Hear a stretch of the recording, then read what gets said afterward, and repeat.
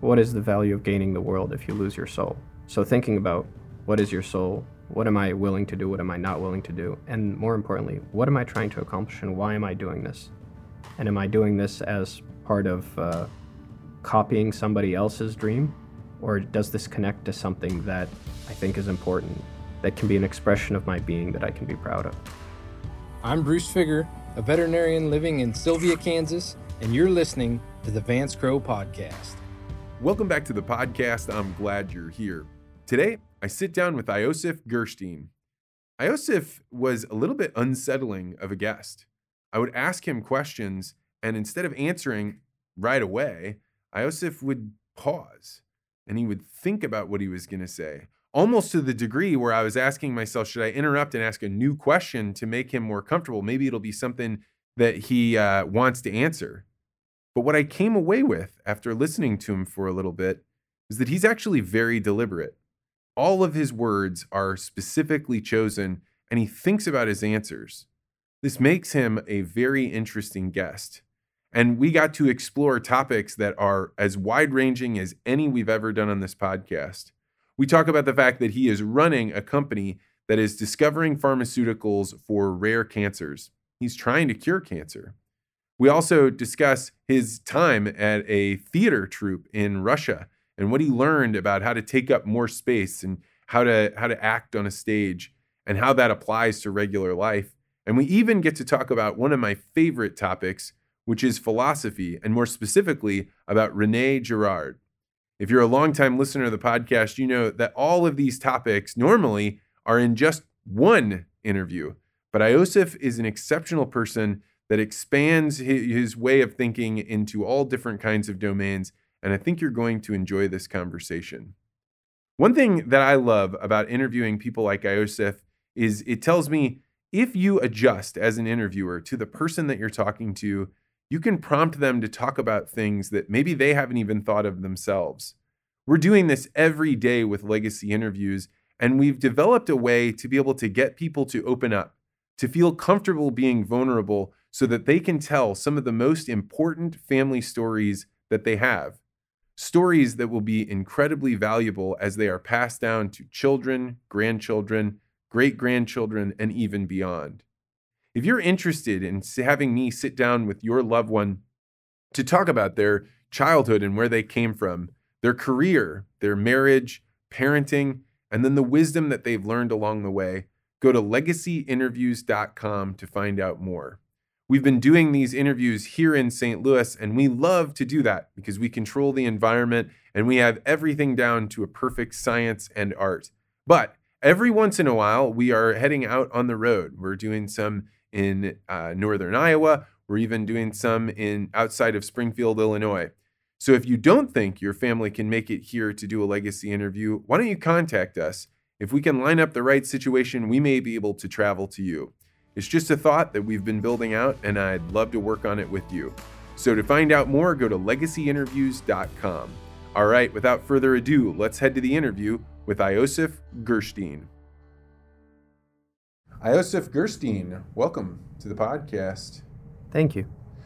So when we were first talking, you mentioned that I said you were born in Russia, and you said, no, I was actually born in the Soviet Union. Mm-hmm. Why did you make that distinction? Well, Russia changed. There was the Soviet Russia, and then after the fall of the Soviet Union, there was a very difficult decade, the perestroika, and the Russian culture changed into what it started to be now and what it is now. And so the Soviet Russia, I think, is distinct from modern Russia, and therefore speaking about where I'm from, having the context of time and the political context, I think adds color. And that's more than me being like, I grew up in 80s America. Did culture change a lot more for Russia than it did between the 80s in the US to now? I don't know if the culture changed more in Soviet Russia in the 80s to modern Russia in the 2020s than America did in the 1980s to America in the 2020s. But if America in the 1980s was the United States of America, and now it was Missouri, the free state of Missouri, then even if the equivalent cultural change had happened, the context would have been different. So the fall of the Soviet Union broke apart a giant union into its constituent parts, constituent nations. So I do think that even independent of the cultural change, the self-perception of the country definitely changed. And so what part of the Soviet Union were you living in? I was born in Nizhny Novgorod, which was the third largest city in Russia up until recently. Now it's the fourth. You could think of it, if Moscow is the capital and St. Petersburg was the cultural capital, then Nizhny Novgorod in some ways could be considered the scientific capital. A lot of the nuclear project of the Soviet Union was done in, the scientific work was done in Nizhny Novgorod. So. And you came over when you were 3 years old. What were your parents doing in Russia at the time? So my father was a physicist and my mother taught physics. And so they left. They were dissidents in some ways. They weren't. My father was imprisoned for a protest against the Soviet power, against the Soviet government, and they considered him one of the organizers of the protests. And so they put him in prison, and he organized a hunger strike. And at that time there was such disarray politically that they actually were able to ensure his release. Whoa, through a hunger strike? Through a hunger strike. There's a certain kind of courage that a hunger strike takes, because it's not like you're going against the butt of a gun. You're going against your own mind, your own ability to be like, fine, I give up, because everybody around you would be like, here, break the fast. Yeah, my father is a very strong-willed man. And then when you moved to the United States, what did they take up as work? My father started working for himself. He was building scientific equipment, scientific measurement equipment, mainly for physics research. I believe he had a visiting scientist appointment at MIT as well. My mother took care of us. She opened a school for the immigrant children, taught us literature, poetry, language, and then went on to create documentary films. About what? She made several films about writers, artists, and immigrants. The immigrant experience coming from Russia to America, and how one of her first films was how my generation were adapting in two cultures at the same time. Tell me about that. How were you adapting in two cultures? Well, there's this concept of third culture kid, where you have one culture in the home and then another culture in the country that you live in. And so the previous generation that brought you there, they more or less have a complete mentality of the home culture. And then you're surrounded by people from the new culture, or from the culture of your place of residence.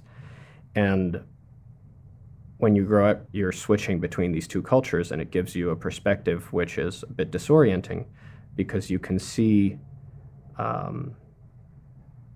you don't have complete buy-in into either culture.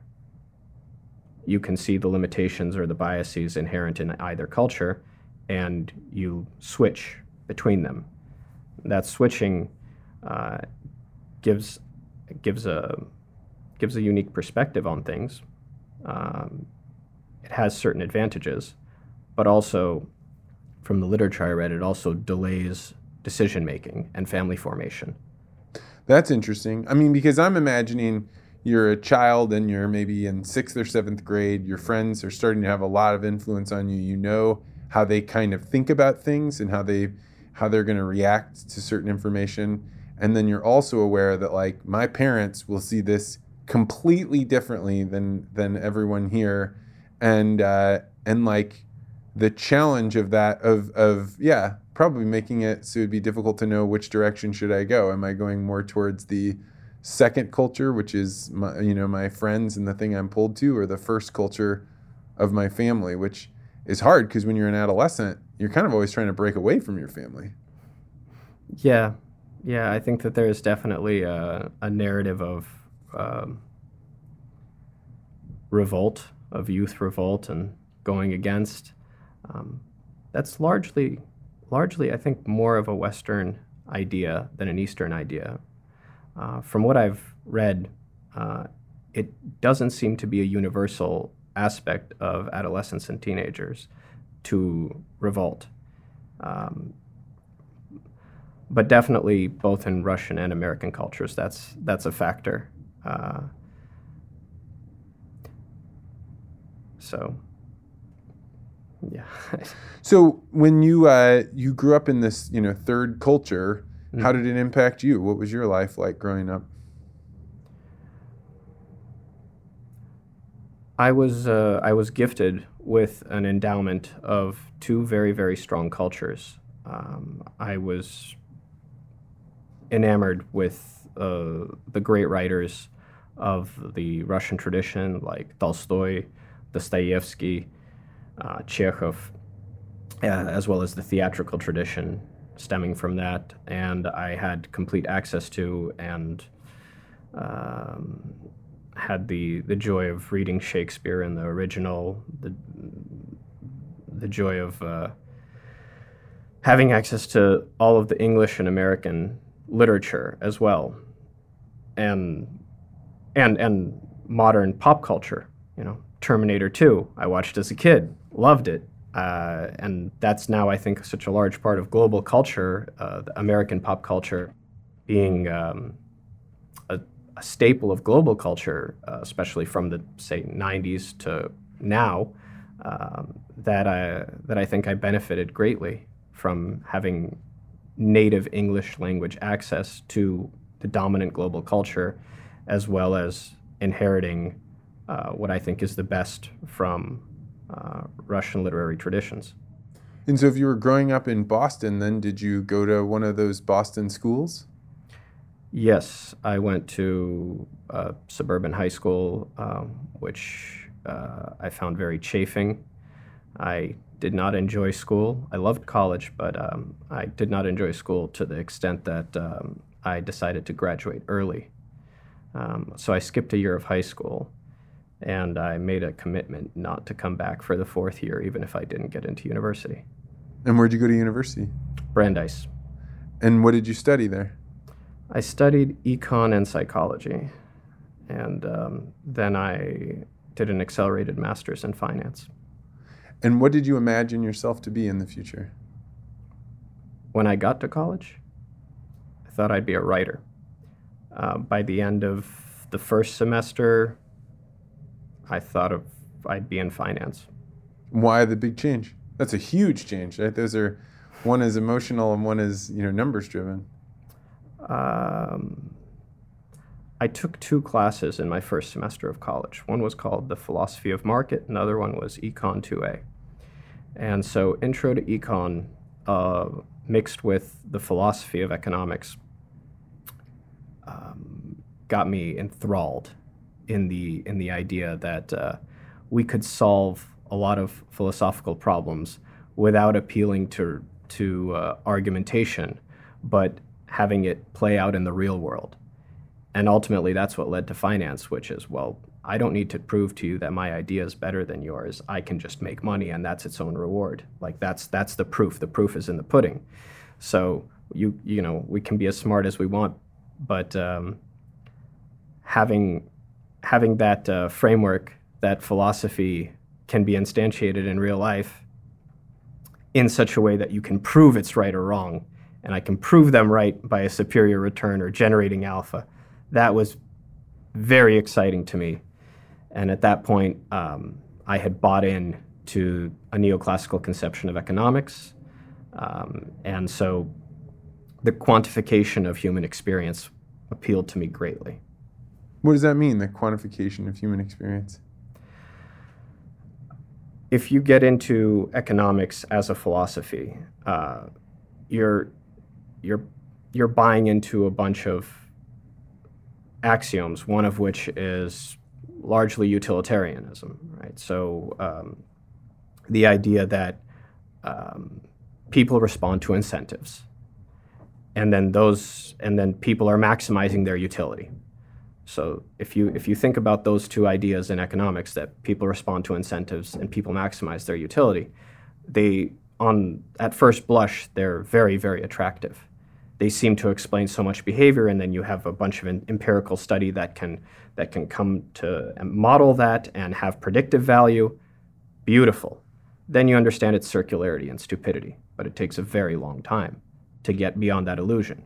I think a lot of people would be very curious to hear the circularity and stupidity of that. Okay, well, what's the definition of an incentive? Something that draws you towards it. You have the benefit of getting it. Something that gets you to do something. Right.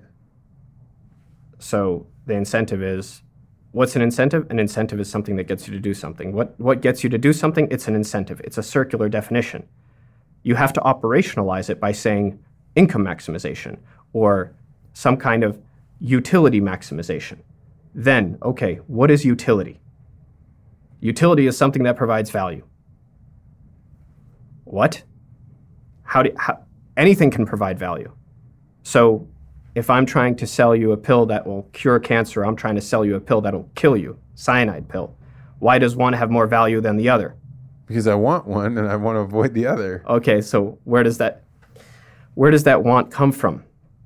It comes from axioms. It comes from a non-universal axiom. It says, life is better than death. I want to live and I do not want to die. There is no rationality to it. Rationality is instrumental here. So if I wanted to die, I should buy the cyanide pill. If I want to live, I should buy the cure. But you can't model that. You can't really model such a diversity of utility functions. So we simplify everything, simplify, and it all boils down to resource allocation. And what do we mean by resource allocation? Usually either money, or if we're really smart, money and time. So, and they're pretty much, you have to hold up with more is better. We want more money, we want more time, more is better.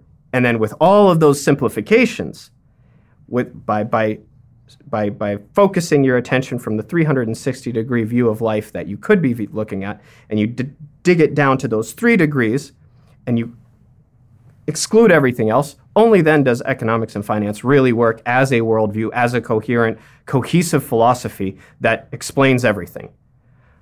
But I had to believe in it to understand it in order to get past it. What I've realized in my life is I can't really understand anything unless I believe it to be the truth. So I have to be completely illusioned, in love with it, in order to get into it, in order to spend all my time trying to understand it, to get to the bottom of it.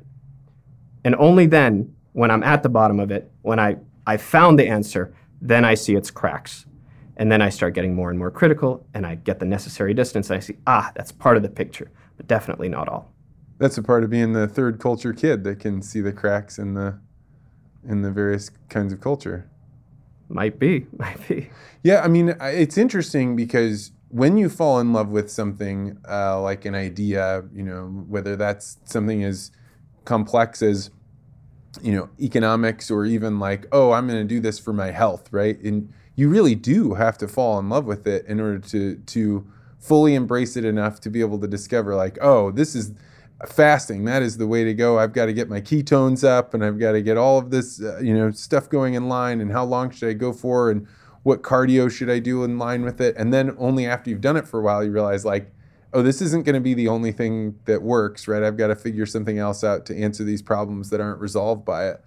But from the first person perspective, it's really expensive to have to fall in love with your ideas in order to be able to understand them. Absolutely. It takes a lot of time, and it's very emotional. So, got to choose them wisely. What's been an idea that you've fallen in love with? Well, I fell in love with Girardian philosophy not that long ago, and it took me for quite a spin. This delights me. I love Girardian philosophy, but I don't know that I've hit the bottom of it. But what first attracted you to René Girard? What first attracted me to René Girard was that Peter Thiel was talking about it. Me too. Yeah. And I loved Peter Thiel's book, 0 to 1. It's one of the cornerstone business books that I recommend to friends and that I read. So I figured if he likes Girard, I should take a look and read into it. And I had given him a shot once before, but it was a very cursory shot, and I thought it was a bit simple. And then I gave it a real shot, maybe a year and a half ago, a real shot. And then it drove me into this absolutely horrible state of disillusionment, detachment, and dysthymia. It was because the ultimate conclusion of his philosophy in many ways is that the world is going to end and it's inevitable and it's coming soon. And there's literally nothing that we can do about it. And the best thing that we can probably do is just stand back and detach. And become Catholic, right? That ultimately was his. So for people that don't know, I had a somewhat similar experience, so I'm very interested in seeing where this goes. But if you were going to give, just a high-level overview of what Girard thinks, how would you do that? Girard believes that desire is triangular, which means that instead of me wanting that phone because I want that phone because I see you wanting that phone and I want to want that phone, and therefore I think I want that phone. And he thinks that's the metaphysical desire. The physical desire, metaphysical desire. So the metaphysical desire is I want that phone because of who I am when I want that phone, when I own that phone, when I think that by owning that phone I am that my existence is more complete. And the reason I think that is because I see you wanting that phone. And he believes that metaphysical desire largely is mimetic all the way down. So there is no true metaphysical desire. Everything's a copy of a copy of a copy. So that's disorienting.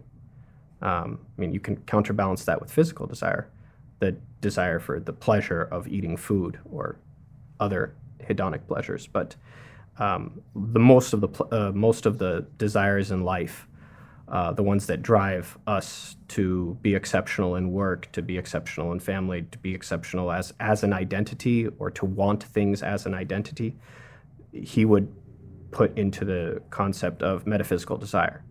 Now, metaphysical desire is largely tied to the concept of prestige, which is exclusionary by nature because it's a social hierarchical factor.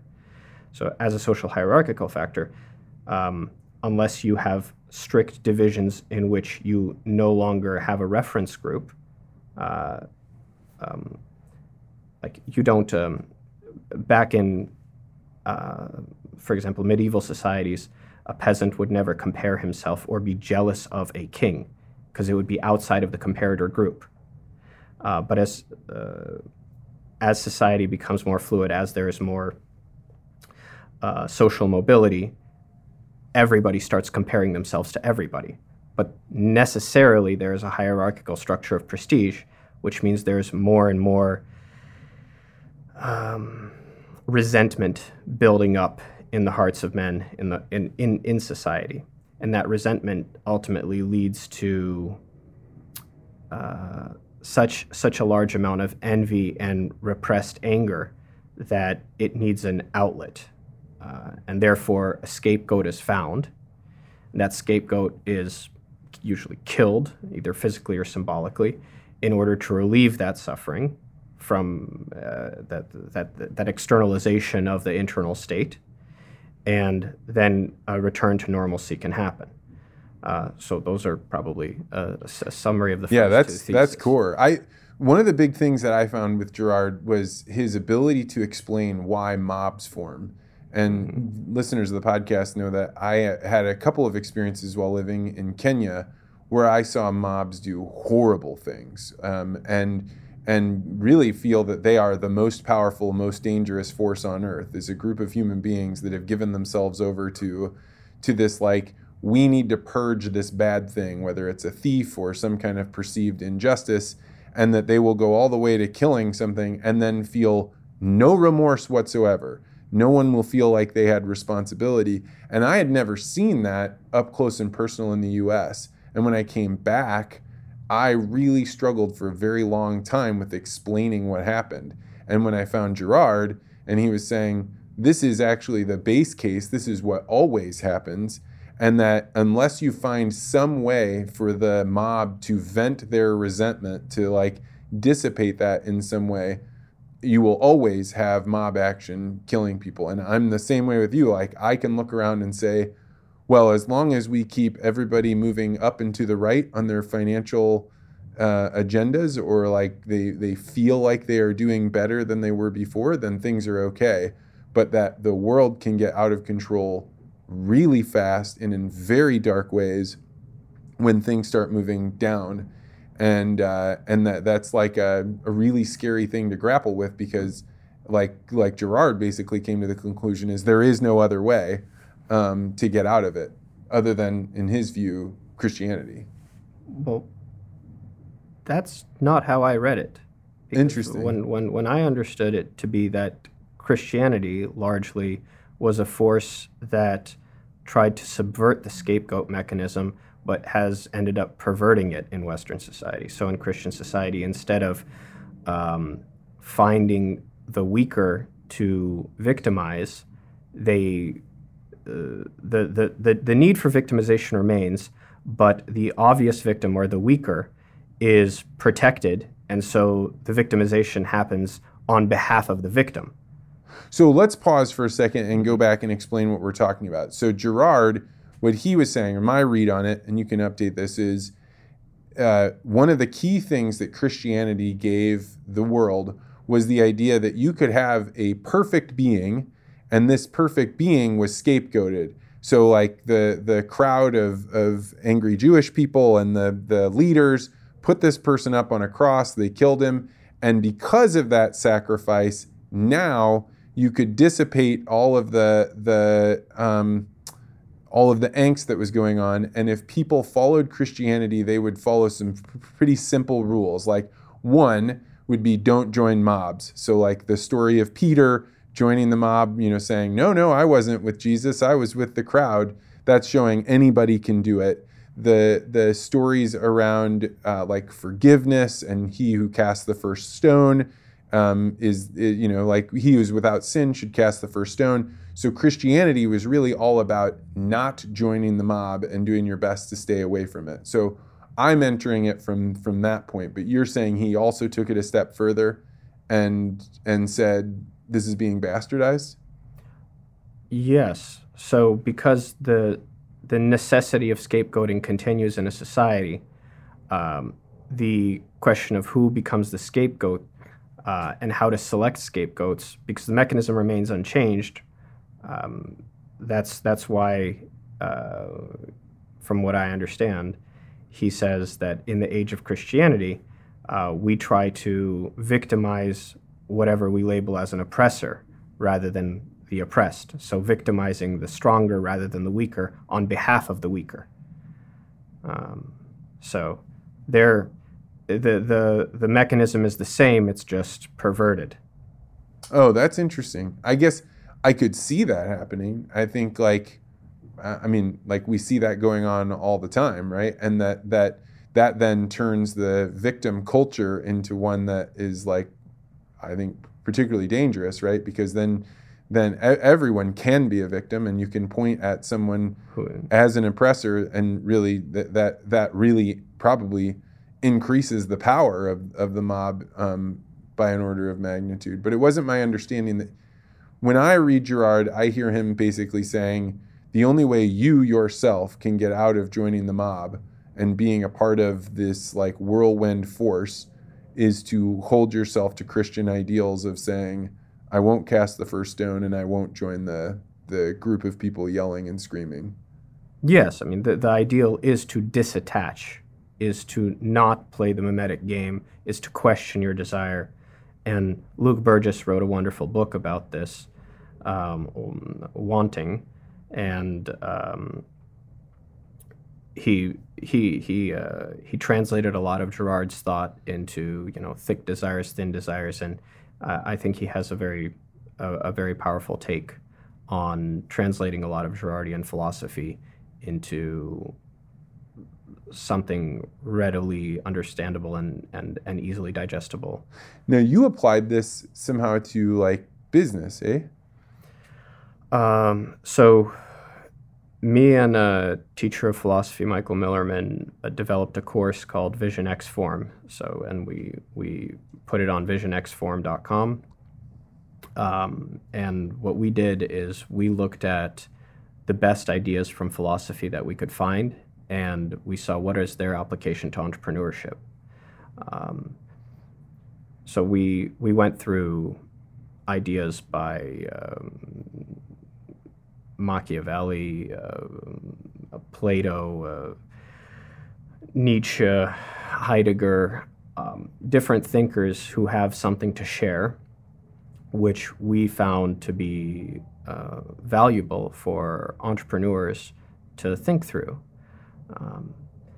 And these ideas generally take some time to understand. But once understood properly, they change the perspective. They change the perspective on how you look at what you do and how you connect what you do to why you do, and how you connect why you're doing something to who you are. I think for most entrepreneurs that are, trying to run a business, they're like, man, I'm just barely hanging on. I got to spend every waking moment I can working on my business or taking care of my family. And that's really just comes down to that. How would you make the case that spending time studying and thinking about philosophy is a valuable balance against what the entrepreneur faces? I think there is one simple selling point, which is burnout.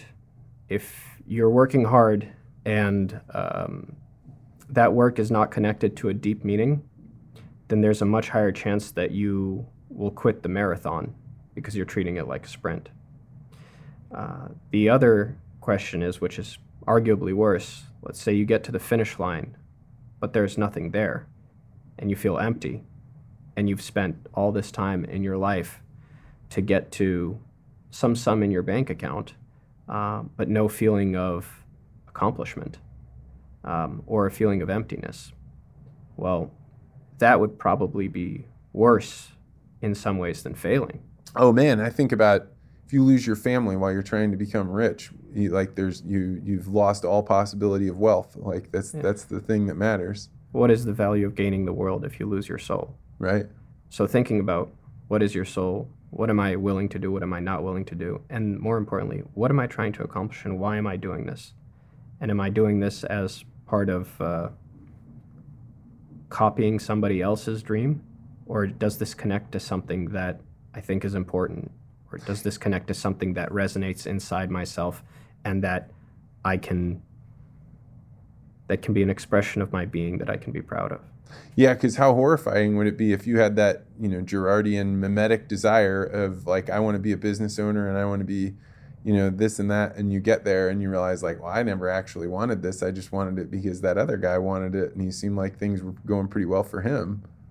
Yeah, I think Jonathan Bai wrote his personal story specifically about that, about him wanting to be an entrepreneur because he saw it as, because he was in the thrall of mimetic desire and then disconnected from that, ran an anti-mimetic pattern of basically trying to be a monk, and then understanding that was just another version of mimetic desire. I thought his lectures on Girard were excellent. So it's not just that you're a guy sitting around talking about philosophy and business. You actually run a business right now. Talk about your company. So about 6.5 years ago, me and my co-founder, Victor Goldmacher, established ImmuVia. ImmuVia is an oncology company where we've developed bispecific antibodies for hard-to-treat cancers.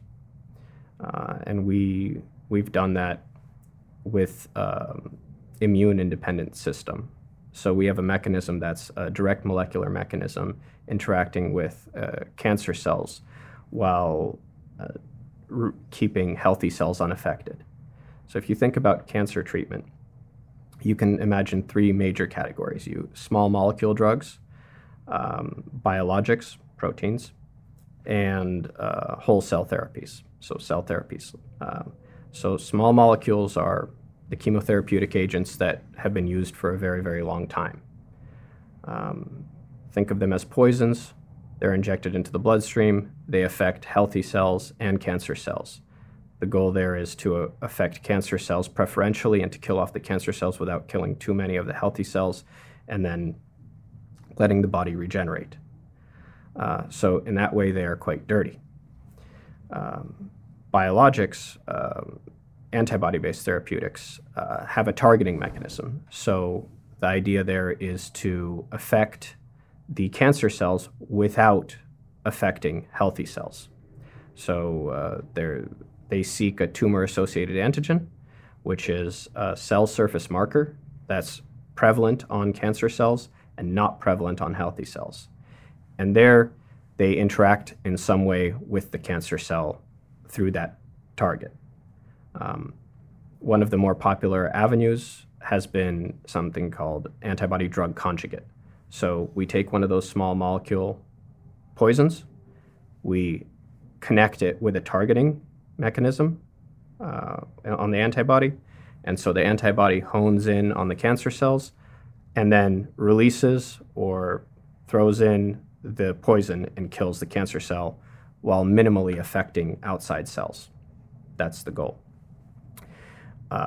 And then there's the whole cell therapeutics, such as CAR T, chimeric antigen receptor T cells, which have been commercialized, where their cells are actually modified in order to, they're living drugs. They're cells that are modified to target and kill cancer cells, and they've shown quite some efficacy in liquid tumors. What we're doing is we're in the biologic space where we have bispecific antibodies. So instead of an ADC, where you have a targeting mechanism and then poison, which can kill the cancer cell, but either can kill some surrounding cells because the poison goes around, or potentially if the poison is internalized and kills the cell from the inside, the cell dies in a way that it's blown up and goes through the immune system, through the circulatory system, potentially provoking an immune response. The most dangerous of which can be lethal, which is a cytokine release storm. Instead, what we've done is we've developed a bispecific antibody where instead of the drug part that kills the cancer cell, we turn on the suicide pathway of the cell, the apoptotic mechanism. So healthy cells, when they are no longer functional, they kill themselves. They turn on apoptosis, and then they bleb, and then they're excreted through the body without triggering an immune response. In cancer cells, that mechanism is turned off. Now, what we do is we found a way to turn on that mechanism. And so we target the cancer cells, and then we turn on their natural death system. Because the natural death system, the apoptotic pathway, involves blebbing, which is packaging the internal contents of the cell. We avoid most of the risks of cytokine release syndrome. And because we're not using poison, we're also not creating damage, or we should not be creating damage to surrounding cells. So when you describe it in this way, it seems like the obvious answer for cancer treatment: just get the cancer cells to kill themselves. Mm-hmm. Why is your thing that you're doing novel? Why has nobody done this before? There have been many attempts to do this, and they have failed.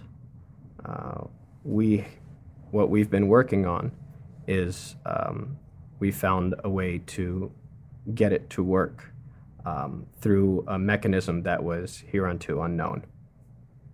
So there was some basic biological breakthrough that Victor Goldmacher and I worked on, and obviously we're also supported by our team.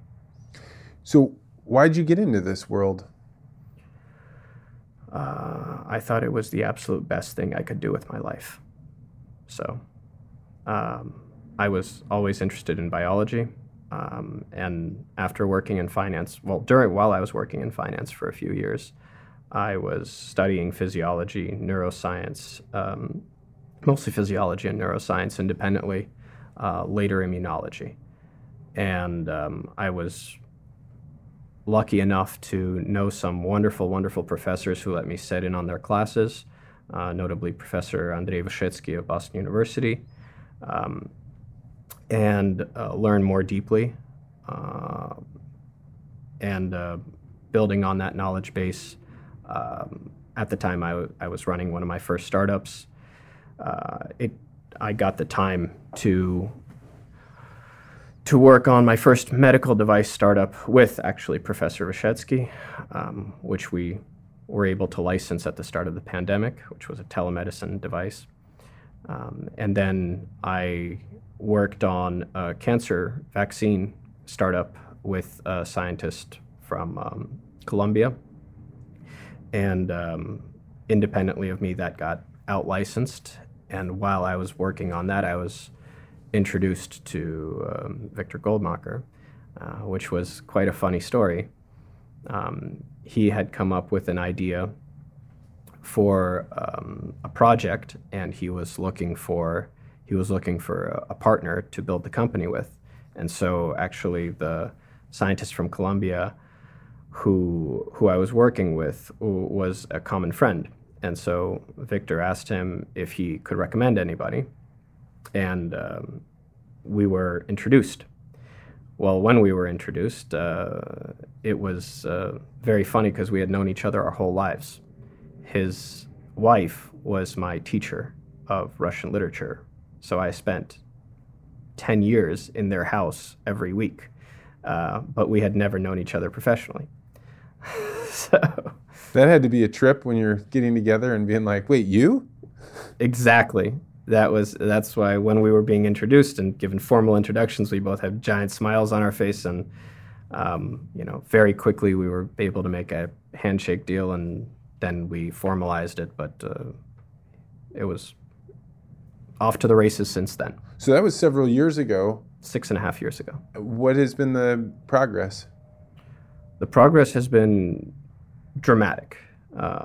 It took a very long time to get to the stage we're at now. We're at the drug candidate stage. But we've first validated our drug candidate in vitro, so on cell lines, shown that it was efficacious in cell killing. Then we validated it in vivo, so we would take mice, inject human xenograft tumors, so that's tumors from real cancer patients, immortalized cancer lines, wait for the tumor to grow to an established size, and then see how effective we were at shrinking the tumor. And we were able to show dramatic, incredible effects. And then recently we were able to show that that's also dose dependent. So the larger the dose of our drug, the more efficacious we are in reducing tumor volume. And now we're on to our non-human primate monkey toxicology studies, where we've been able to show on the initial study that we don't have any signs of toxicity. And so how long until a drug like this, if things continue to progress at the rate they are, until it gets into the market? Well, assuming that there is no delay in funding, then we would say perhaps conservatively 18 months to get 2 clinical trials, and then a phase 1 clinical trial, phase 1/2 clinical trial could be completed. Let's say just optimistically 3 years, And then depending on the designation of such drug, whether it's an orphan drug, whether it's a breakthrough designation, depending on the regulatory pathway, say another 2 years. So let's say another 6 to 8 years until it can come onto the market. Would you say this is a cure for cancer?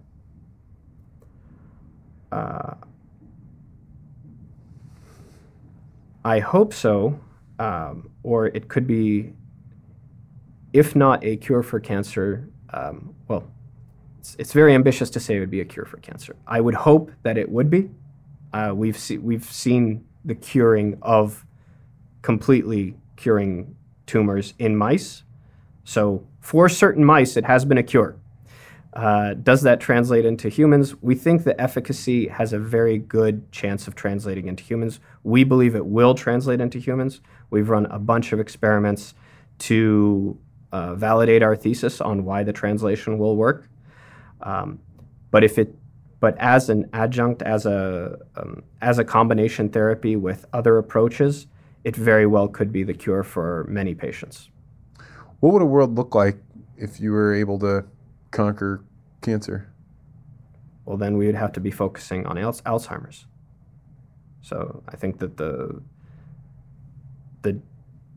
dragon of the 21st century is cancer, but the dragon of the 22nd century is dementia and Alzheimer's. Tell me more about that. Well, what's the point of prolonging life if you lose your cognitive faculties? Yeah, that's right. So right now, the bottleneck that I see, we have 3 major bottlenecks in terms of longevity, right, which is cardiovascular disease, so heart attack, strokes, then cancer, and then dementia, Alzheimer's. Right? So we have a pretty good grasp on the heart disease. We know a lot of its mechanisms, and I think that there's going to be continued progress on managing that and repairing that. And there is interesting technologies that can work on that system. And people focusing in on it much, much earlier and trying to find how do we signal to a person that seems healthy in their 40s that they need to start caring about their heart health, so that way when they're in their 70s, they're not trying to undo years and years of damage. Absolutely. People are becoming more health conscious. It's become a normal thing to exercise, which is probably the greatest intervention you can have. And heart disease is something that I think we can work on, and that we can create new therapies for. But cancer is the killer that is the greatest bottleneck, in my opinion, right now of longevity. And if we can solve that, and cancer is so many different diseases, it's not a single disease, it's just a blanket term. But if we can make a significant dent on that, and if, as you say, we can cure cancer as a whole, then the next step is to preserve cognitive function, is to prevent Alzheimer's or cure Alzheimer's. Do you think that's possible? Yes. What do you anticipate the mechanism would be towards doing something like that? I don't know. I'm in touch with the CEOs of 2 very, very promising Alzheimer's treatment companies, and they're both very excited about their results. And I hope that both of them work out and make a meaningful impact. What is the state of getting something through the regulatory world these days? It's extraordinarily difficult. The FDA is very careful and wants to make sure that the clinical trials don't harm patients. So they ask for a lot of data to approve an IND, and most of that data is to confirm the safety, to confirm that when you're going through dose escalations, you're not going to be killing patients. And how has it been for you to learn how to navigate this if you weren't in the space before? It's been a journey. I'm blessed to work with some of the best people in the industry, world-class experts who give guidance and input into how to develop a pathway through, how to design a clinical trial that's going to be conclusive. So, I mean, most of the work, all of the work now has been preclinical. It's all been research and development, preclinical. So that's where I've developed some expertise. And now, hopefully, moving into the clinical phase over the next 2 years will open up a whole new vista of opportunity as well as experience. So the interesting thing is, as you're talking about working on cures for cancer, is that when we were talking before the show, you mentioned that you went to Russia to study theater. Mm-hmm. So this was not like the most direct path. What took you over to Russia? Why theater? It was an opportunity in my early 20s. I was invited to join an international cohort at the Russian Institute of Theater Arts, Russian Academy of Theater Arts. It's GITIS. It's one of the two major theater schools in Russia, GITIS and MCHAT, Moscow Art Theater School. And because my mother was very involved in the theater world and she was invited to present her documentary film in Moscow, I was the cameraman for for her film, so I came along with the group to the film festival, and there a professor from the Midwest actually was organizing a group of Americans to study in Moscow. And it was there was a program in acting and a program in direction. The direction was under Dmitry Krymov. So I jumped at the opportunity, and I went for half a year to Moscow and studied theatrical direction, watched an extraordinary amount of wonderful plays, and was able to be inspired by all the creative ingenuity that the directors and actors had put forth. How does one study direction? What are you learning when you're studying that? So it was a shock. When I was in university, there was a right answer. Marginal demand equals marginal supply. That's the equilibrium point, and that's the answer. I come into first day of theater school, and they say, okay, in a large room, take up as much space as you can. How do you do that? It's not a logical question. It's so most people, myself included, we start running around the room. And we're just trying to take up space. Some people are spreading their arms out. This one girl actually beats us all. She stands in the middle of the room and starts screaming. She took up the most space. She got it done. Or another one. We go into, we partner up, male, female, and start dancing. And they say, okay, now you need to dance in a way that shows that you are powerful. So try to maximize your strength and your confidence during your dance. Now, we're not told how to dance, and this wasn't a step dance. This wasn't like the foxtrot. This was somehow change your being right now such that people around you can notice. And these are questions that somebody who is trained, in economics, in finance, these are not questions that have the answer. So I had to change the way that I would approach what I was being taught from a direct, linear, rational, logical way of answering the question to holistic, associative, creative act where there is not truly a right answer, but there are better answers and worse answers. That is fantastic, right? Because any person that hears that question thinks, well, what would I do? And then realizing, that at least initially, the answer is entirely inside of you, right? And like you establishing an answer that you're right isn't necessarily wrong, but maybe could be done better. So what did you take away from this? Where did you see the ability to apply these types of ideas in the world? The most important thing I took away from theater school was the importance of choosing your perception. My favorite game that I learned from theater school, which I taught at a seminar on philosophy at the Abigail Adams Institute a few years ago, was this. You partner up, you look into the eyes of the person, you look at the face of the person for about 3 minutes if you're going to do it right, and you just look at how ugly and stupid they are. By the end of the 3 minutes, if you really focus your attention on noticing every imperfection, on everything wrong with them, they will become the most hideous, dead-eyed, off-putting person in the world. Then you snap, and you spend 3 minutes seeing how this is the most wonderful, beautiful, caring, kind, real person you've ever seen.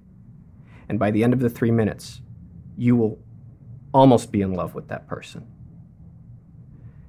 It's so shocking if you actually do it, if you do it with intention. You can get a flavor in about 1 minute. So if you spend 2 minutes doing this exercise, you'll get a flavor of it. If you actually spend the 3 minutes and the 3 minutes doing it, it will change you forever. Because you will know that you are creating the reality in front of you. You are very, very much selecting if you are going to like this person or if you're not going to like this person. If you're going to see the best in them or if you're not going to see or if you're going to see the worst in them. And also, the way that they're going to respond to you is largely going to be a function of how you choose to see them. Whoa, that's very powerful, because you can see it in all the things that you do and the different perceptions you've had in a person over time, and how that changes how you even see them with your eyes. Yes, it changed. A good friend of mine, Philip Myman, is interested in mindfulness, and he works closely with Ellen Langer. Was that the guy I watched on your podcast? Yes. Very good podcast. Like, even the first few minutes I dropped into that, I was like, this is disorienting. It's so on point. Keep going. And he's really good about seeing what's interesting, what's new, what's good around him. And it's infectious. It's infectious. It's a practice, and it makes you present, and it makes life worth living every moment. Yeah, he was describing it as, you have a friend that's always late, and you could say, oh, look how selfish this person is. They don't think of me. But if you really look at it, like, look how spontaneous they are. Look how they always have a story. And that story is going to be filled with drama that you just don't have in your life. Or look at and just any number of things where at first you're like, yeah, but that's not what happened. And you're like, well, it just depends on the perception of what happened. I mean, I think about couples and the like in a marriage, how you perceive what the other person is doing, how you choose to perceive what they're doing changes the dynamic of that conversation. The way you choose to perceive the motivations of your children really impacts how you get them. Do you feel you were able to internalize this? Are you able to apply this as you're walking through your day? I try. Sometimes I succeed, not always. But sometimes, yeah. And on relationships, I have a friend. She's been married for over 40 years, and her mantra to avoid conflict with her husband is assume generous intentions. So instead of getting angry with some miscommunication, is just assume that their intentions are good. And if we assume that, if we practice assuming that, then we can become much less reactive, create much more positive interactions. The thought that came up, this seems totally random, but over the weekend I heard Mike Tyson on a podcast, And he was sitting there saying, you like me now because I'm on shrooms and I smoke weed, and you wouldn't like me if I weren't doing those things. That to me, like, is in line with what you're talking about with intention, right? That's like, people wouldn't like me if. How does that strike you?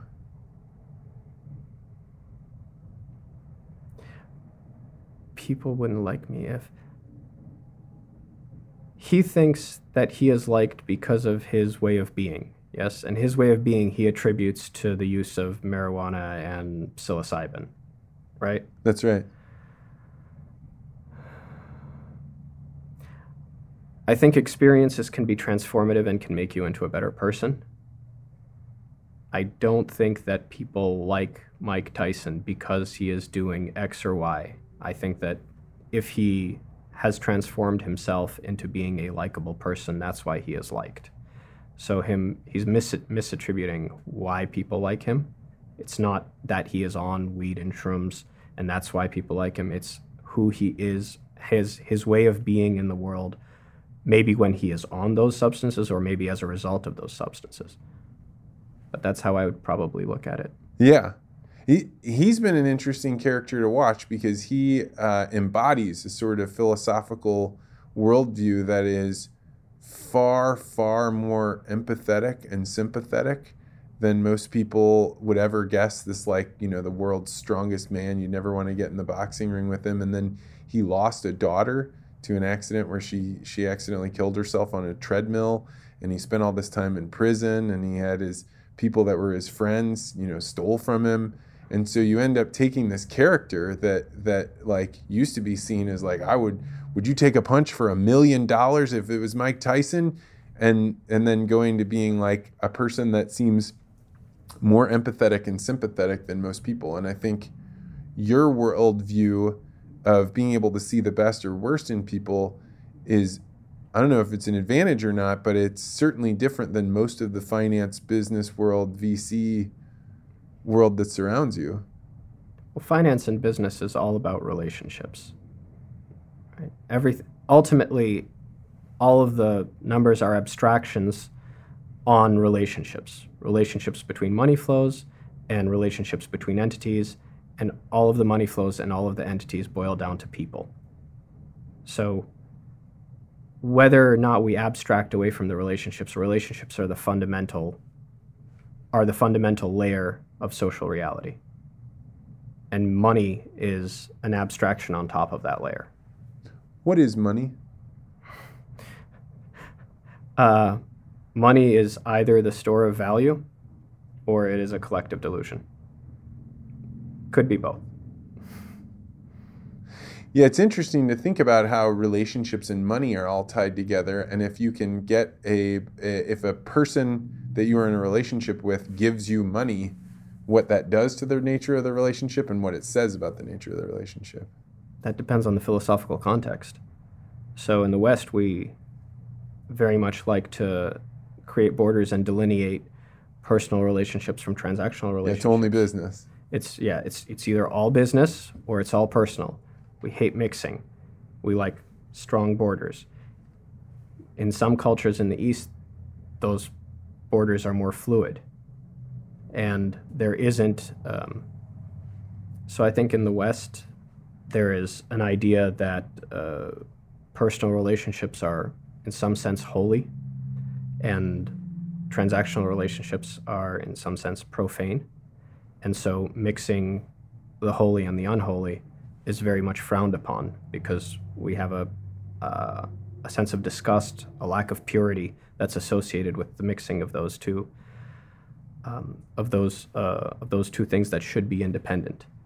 But that is not a universal. There are cultures where money and personal relationships are not considered distinct, where a financial arrangement between generations is as part of the social structure as the personal relationships. So filial piety has a financial dimension as well. Yeah, I mean, that's such a core part of the West culture that most people don't even understand I mean, what you're describing is something different than even I understood, but like, we have all these axioms, right? Like, it's only business or time is money, but that's like very distinctly saying, hey, I can cut off this conversation with you to go talk to another person as long as I describe, well, it's because I've got business with them. And you'd be like, okay, I understand and accept that. Whereas in other cultures, if I break off a conversation with you in order to be on time with that other person, it's hugely offensive and breaking away that relationship. And it's just funny because, and this kind of circles back to the beginning of the conversation, it's almost impossible to perceive your own culture if you don't have something else to judge it against, because it's just water. You just assume everyone operates and thinks in this way. Absolutely. And the ultimate water is consciousness. Say more about that. Well, we can't imagine a world without consciousness, because our imagination is a function of consciousness. So when you said our culture is invisible to us because we are subsumed in it, well, yes, you can have more than one culture. You can somewhat get a bit of perspective on the culture if you get outside of the culture in some way. But underneath that, at the most basic level, is consciousness, conscious experience. And there is no way to get outside that. The closest thing I know to getting outside consciousness is general anesthesia. And I've had general anesthesia once in my life, and it was a shocking experience. And because time no longer existed, I thought it would be akin to sleep, but instead it was absence. So it did not, that time when I was under general anesthesia did not exist for me. So that was the only time truly when consciousness was separate, where I had the experience of non-experience, which is not an experience. So it's a conceptualization of a lack. You're describing an experience I had that I had no idea what I was in for, because I'm going under anesthesia. I thought the same thing. I'm going to be asleep. But it was like a split second. I went from, I was in this room doing this thing, and now I'm in this other space, and I feel intense pain that I was not prepared for. And, but I'd never thought about it as being a lack of consciousness. So what is consciousness?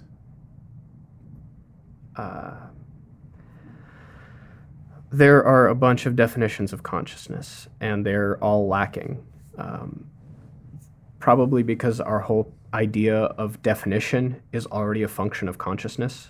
So most of the way that we think, the form of our thinking is roughly metaphor. This is like that. This is a line. A line is like a stick. Oh, I know what a stick is, and therefore I can abstract it into a line. A line has function, this and that. Consciousness doesn't conform to that because it's unique, it's singular. It is the plane on which you can create metaphor. It is all of experience funnels into consciousness. Now, so I don't have a definition of consciousness. Neither do I. I think about it a lot because I notice with my daughters, right? They are conscious, but they are not fully self-aware, right? My daughter Violet doesn't know that she's thinking. She's just been doing it the whole time. And if you ask her questions like, "What are you thinking about?" It's like a does not compute syntax error.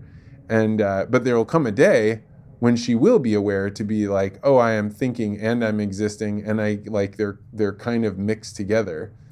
But it's very, very hard to describe what it is. She's conscious, but what does that mean? I don't know. I mean, I think she's conscious. I guess that's my best estimation is that. Well, I think you know that she's conscious, and we know, we can sense consciousness when it is around us. We know what is and isn't consciousness, just like we know what is and isn't life, even though life doesn't have a good, solid definition itself. But Jung actually spoke that he emerged into self-consciousness as if out of a fog. So it was a singular event in his life. going from that childlike state of consciousness but not self-awareness to self-awareness. It's a step. And it's interesting to think about the levels of consciousness. And, for example, childish consciousness that is not self-aware versus self-aware consciousness, which is no longer, you no longer have access to consciousness that's not self-aware outside of brief periods when you're so engrossed into some interaction with the environment, into some activity, into some flow state where you forget about yourself. That's right. And that's, I guess, maybe even that childhood consciousness without self-awareness is a little bit like the Garden of Eden concept, right? Where once you leave the garden, you can't go back in. But what kind of existence would it be without self-awareness, right? If you were just conscious, but not self-aware, it would be lacking in some fundamental part of the human experience. I think it's mostly the peak human experiences when we lose ourselves. So that's why we love flow states so much.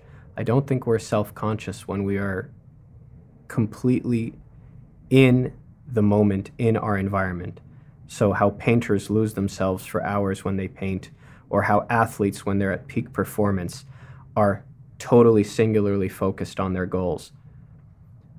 David Foster Wallace wrote this wonderful essay, how Tracy something broke my heart. I forget the name of the essay, but Tracy was some wonderful... I'll look it up and put it in the show notes. Yeah, some wonderful tennis prodigy who had a very short career. And she wrote an autobiography, and he read it, and he was reviewing this autobiography, and he spoke about how he had high hopes of this genius of movement being able to tell us what it felt like to be a genius of movement, because he played competitive tennis as well, and he realized his limitations. And he said she was so unreflective. There was such a deep lack of introspection that it was very disappointing to read that autobiography. And the thesis that he puts forth is that you have to lack skill and introspection in order to perform exceptionally in sport. So the being able to be present and being able to introspect are contradictory, and reminds me of a book between the tension between a man of action and a man of reflection. It was Zorba the Greek. Yeah. Yeah, Zorba the Greek, which is where the two characters, Zorba, who is just a man of action, just living in the moment, not reflective, and then the narrator, who is a man of letters, who is always reflecting, always analyzing, and thereby not acting. And the necessity for both, while at the same time being in conflict. This is astounding to me because so I do these things, legacy interviews, where I interview people to tell their life stories. And I have definitely seen people that have been at the very, very top, right? They've built up businesses, highly successful. It's not that they don't have a great story. It's that they haven't really thought about their story very much. And you think about other people that, maybe had more moderated lives. They do have a bit of both of them in them, but I would never have put those two things together, that by being self-aware, it may keep you from reaching certain levels of greatness, because I guess of course it would, right? You become embarrassed or nervous or not fully engaged in it because you're thinking about yourself. That's very profound. There's a book called Muscle, by a writer, Fussell. Good book. And it's an autobiography of a somewhat mediocre bodybuilder. And he came to New York, I believe in the 70s or maybe 80s, and he was super into bodybuilding. And he's the son of a professor from England, an intellectual. Clearly, he wrote a very, very good book. And he said that he knew that he would never be great as a bodybuilder because he didn't have the requisite faith. He didn't have the requisite assuredness. He always had the doubt. So when he says, when the bodybuilders at the gym would say something like lightweight baby or no pain, no gain, they would completely mean it. They were completely, they gave 100% of their being to doing that, to lifting that weight, to believing those mantras. And he would imitate that, but he didn't have the abandon. He was 99% in it, but he couldn't give the 100% because of his reflective nature. And that's what he thinks prevented him from being a great bodybuilder. Yeah, and that's kind of like in the Steinbeck book where he talks about the difference between being a good man and a great man, right? A great man has to give up a lot of what a good man has in order to become that, right? Whether that's your family or the things that you love and care about. Iosif, this has been a phenomenal conversation. I would keep this going for a long time, but I know we have to stop. So if people wanted to learn more about your company, where would they go to find that? ImmuVia.com, IMMUVIA.com, or in terms of the philosophy work. Yeah, definitely that one too. VisionXform.com, VISIONXFORM.com. That sounds great. Hey man, thank you so much for coming on here. Thank you for inviting me. It was a pleasure.